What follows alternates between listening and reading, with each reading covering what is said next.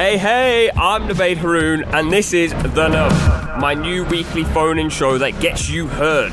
After the week's action from the Euros, tune in to hear me and special guests work out what happened, why it happened, and some of the weirder moments from the tournament.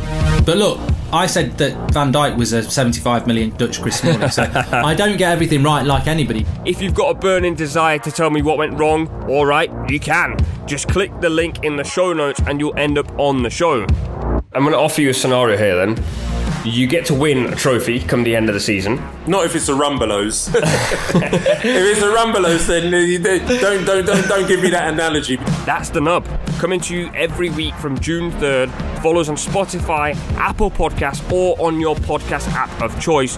And tune in Wednesdays at 7 p.m. at nubpod.com to be a part of the fun.